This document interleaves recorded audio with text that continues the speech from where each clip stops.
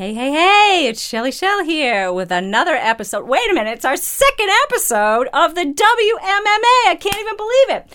I just recently had the chance to sit down with the Daywalker, UFC fighter and Invicta fighter, Peggy Morgan. She came off a tough loss, and now I really know why Ronda Rousey and one of her coaches, Chuck O'Neil, say about her, Peggy doesn't give a fuck, because she doesn't. Honestly, she came out after a loss, and I loved how she handled it against, she got knocked out against Megan Anderson and suffered a brutal punch. Everybody thought, her jaw was broken, and the way she handled it, I just adore it. It was awesome. So here she is, Peggy Morgan.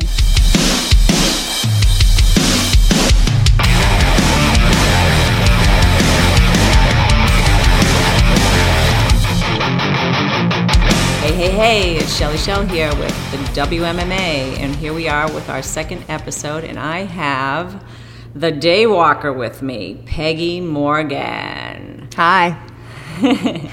Thanks for being here. She's looking good, you guys. She's looking great. There's, I'm looking at her after I saw her fight. I was like, holy shit, what the hell?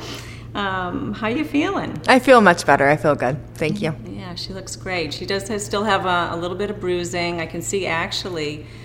Did it come down the side? Yeah, it drained. So I had a lot of blood in my cheek, I guess, and then as it healed, it drained down, and it's all the way in my chest now. Yeah, There's a weird little swoosh there. Wow. So I have to say, and I don't know how it came about, but that video meme that you guys posted. Oh yeah. Can you tell us a little bit about the one Tyson took? So yes. After the fight, my cheek was pretty inflated, and we were riding in the elevator, and I was kind of joking around because one half of my face felt pretty normal. I couldn't see it, but I felt like I probably looked okay on one side, and the other side was completely disfigured. So we started joking about the Phantom of the Opera. And then one of my corner men decided to play the corner of the Phantom of the Opera music while I slowly, I was facing the camera with the good side of my face and slowly turned so you could see the bad side. No. And we just kind of did it as a joke that night to send to a few friends. And then I wasn't planning to post it on the internet, but people kept kind of hinting that maybe I should. So finally, when it got to the point where I knew my face would return to normal, I went ahead and posted it. If you haven't seen it, you have to see it because it's the funniest post-fight video from a fighter. It's pretty bad. I look like a mutant. It was awesome. And one of my cornermen was laughing hysterically the entire time. So. Yeah, he was pretty bad. It was awesome. Yeah, totally awesome. So, got to ask, because there was all this talk, and you kind of have such a great sense of humor about being injured like that during a fight, and two, not winning the fight and still being injured, but still coming off so gracefully with that type of injury, because everybody was horrified. We thought your jaw got broken. Yeah, I mean, it looked bad. I heard that. And so, what was, after the fight, what did you think about it? After having all that happen, because it was kind of fast. Oh yeah, it was pretty quick. In the fight, I honestly didn't realize how bad my face looked. I was a little surprised when the ref stopped it. I wasn't totally shocked. I could see it might happen, but I didn't think I was in that much trouble. I was planning to set up a sweep. And I was kind of bitching a little bit afterwards at the ref. He came out of the cage with me while they were examining me.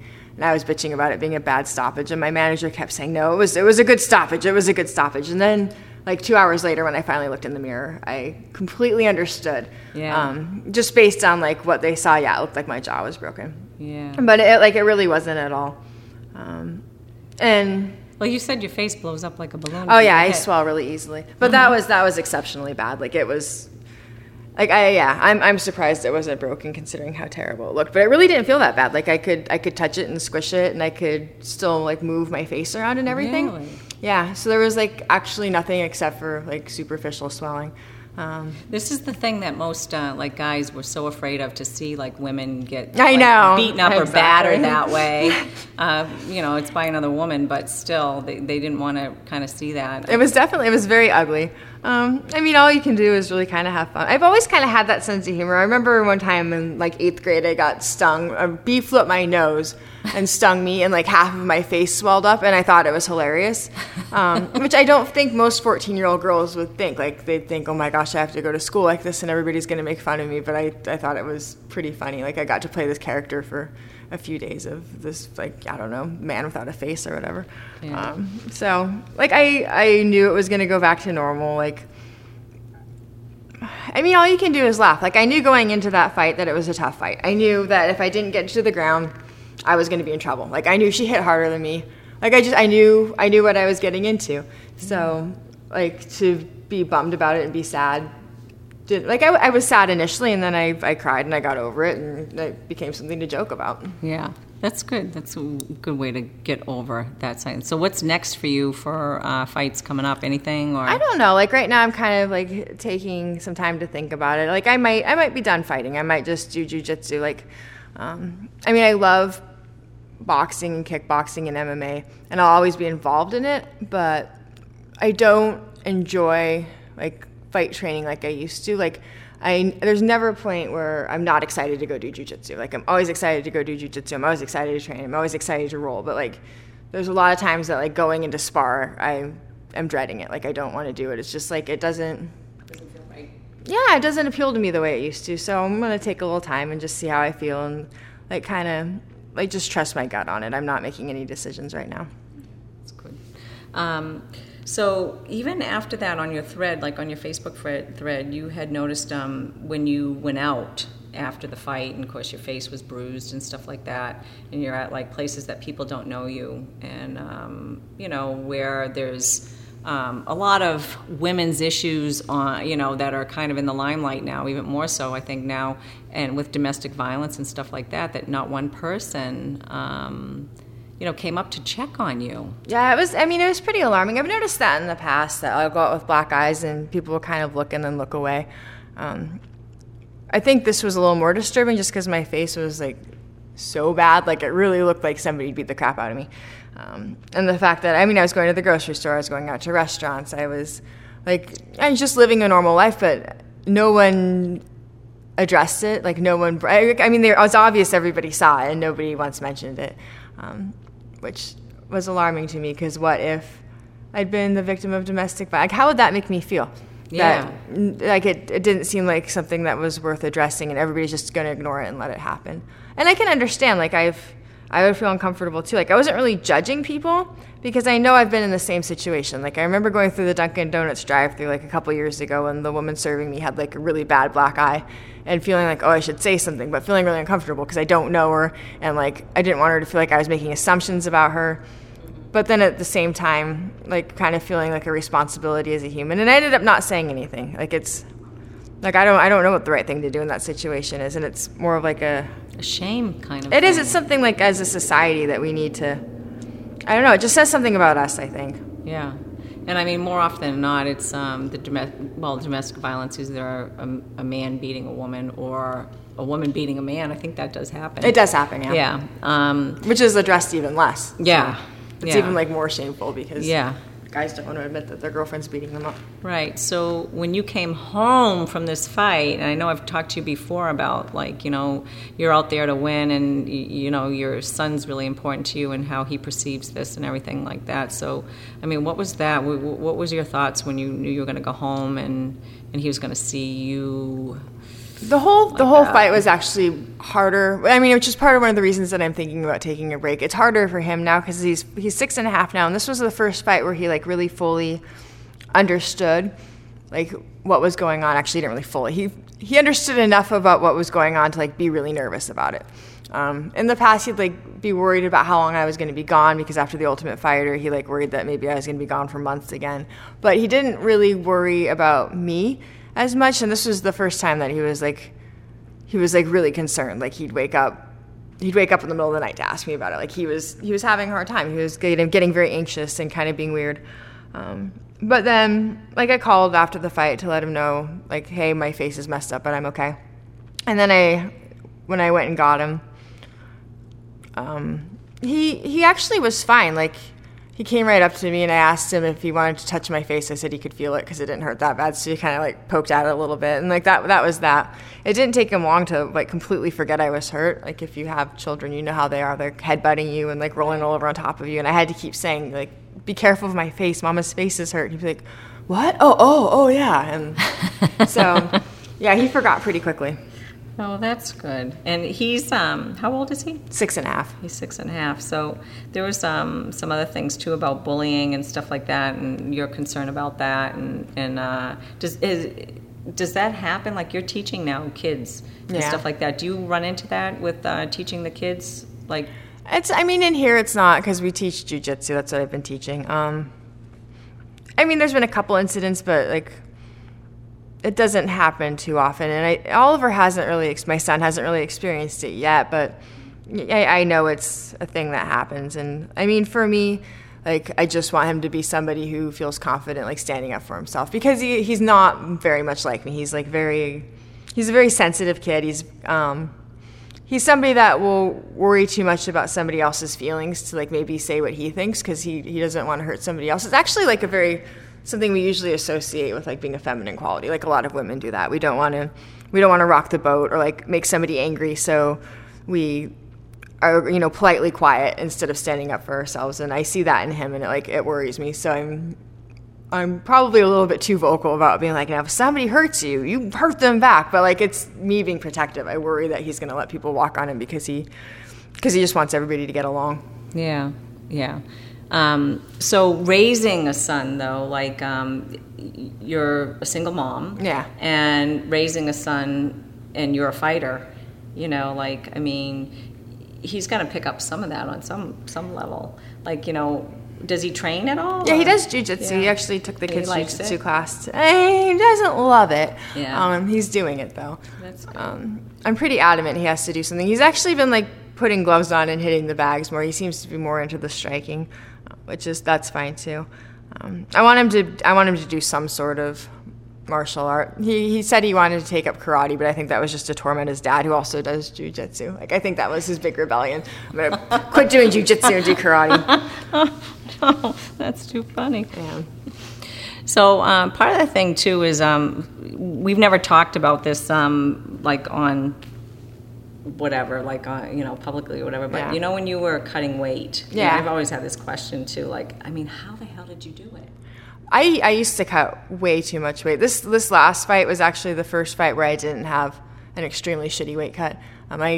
I made weight pretty easily. This time I was actually under, and I woke up in the morning and was able to drink. But usually I've cut over 18 pounds in water, at least. Holy crap. I can't even count. Like probably at least 4 or 5 times. And how tall are you? You're like I'm what? 6'1". 6'1". So like when I cut to 35, I started at like 153 pounds and cut from there. Just like in 24 hours went from 153 to 135, which was insanely dangerous and probably stupid. And I never should have fought at 35. And then I did the same thing fighting at 45 a couple of times, where I just didn't. Like, I think I screwed up my metabolism, honestly, getting down to 35. And, like, I'm back in a place where, like, I eat quite a bit and, like, my weight is staying low. But, like, for, like, a couple of years, I was having a really hard time keeping the weight off just because I'd starved myself so badly. Like, after I got off The Ultimate Fighter, just from cutting to 35 twice in, like, 4 weeks or whatever, like I packed on the pounds after I got back, and it just got very hard to cut at all. So I ended up, like, doing huge water cuts, which I think they're bad for any fighter. They're probably especially bad for a female just because our bodies are different. I mean, there hasn't been enough studies, but I do think it's harder for women to cut the water weight. Yeah, and then, I thought they're making some changes. Yeah, they are. Yeah, and I don't know how that's going to affect, the classes, the weight. I don't think they're not changing the weight classes, last I heard.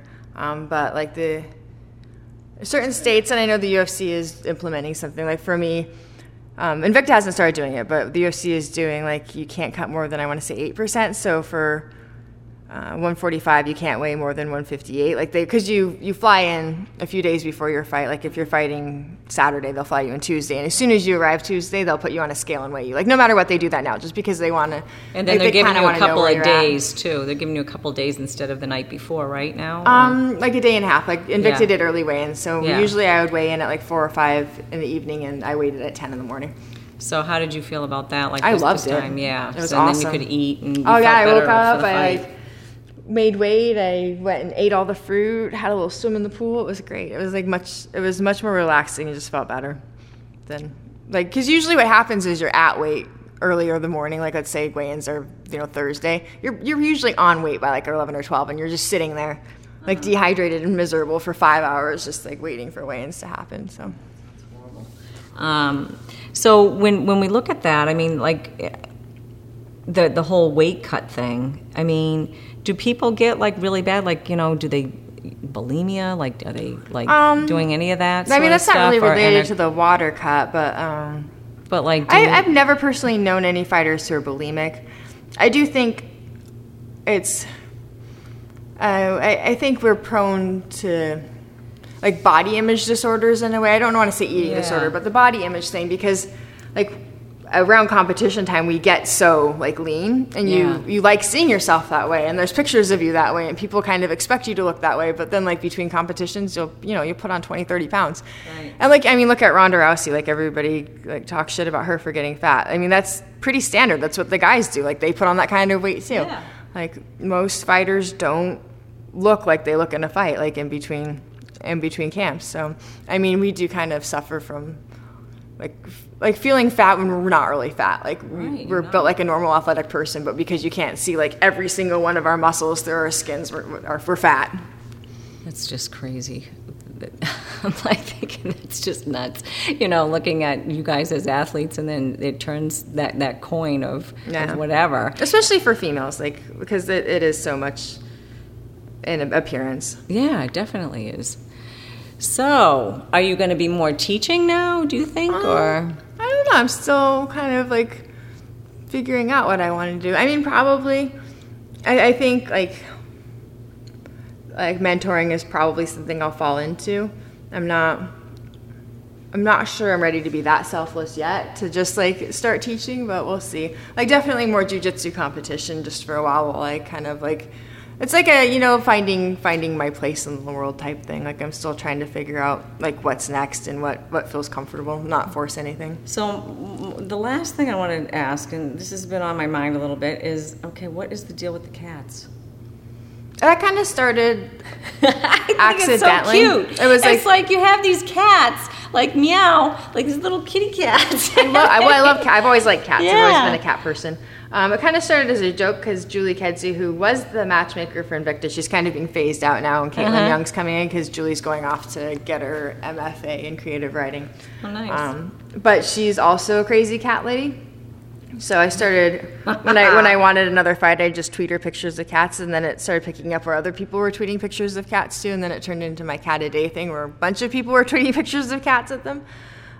So it was kind of like one of those jokes that isn't totally a joke because I really do like cats. And like my last fight outfit, they like sent me I don't know what you call it. They sent me like the mock-ups for it, and I was like, but where are the cats? Like, are you serious? I'm like, obviously. So then like I ended up with cats all over it. It's got like cats on the waistband and pictures of cats, and like my mouth guard had cats on it. There are cats everywhere.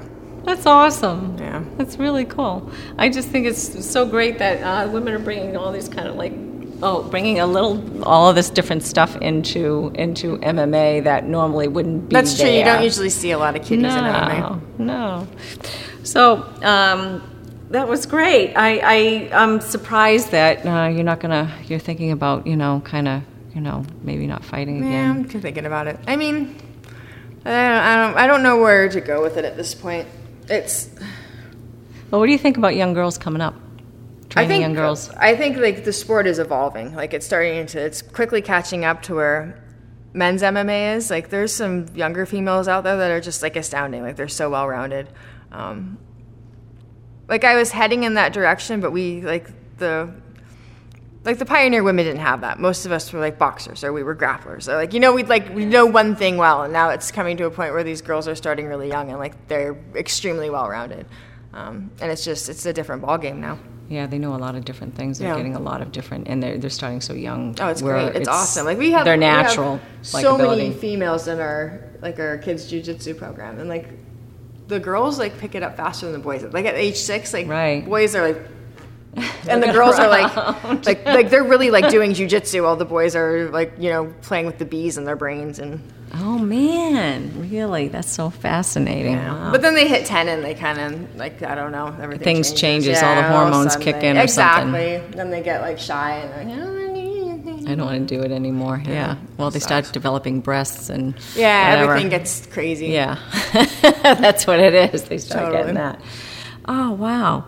So that's great. I guess I got to wrap it up here. I don't know. Let me think. I thought you had an epiphany. Did you? I did, and I kind of forgot. Like, you would forget.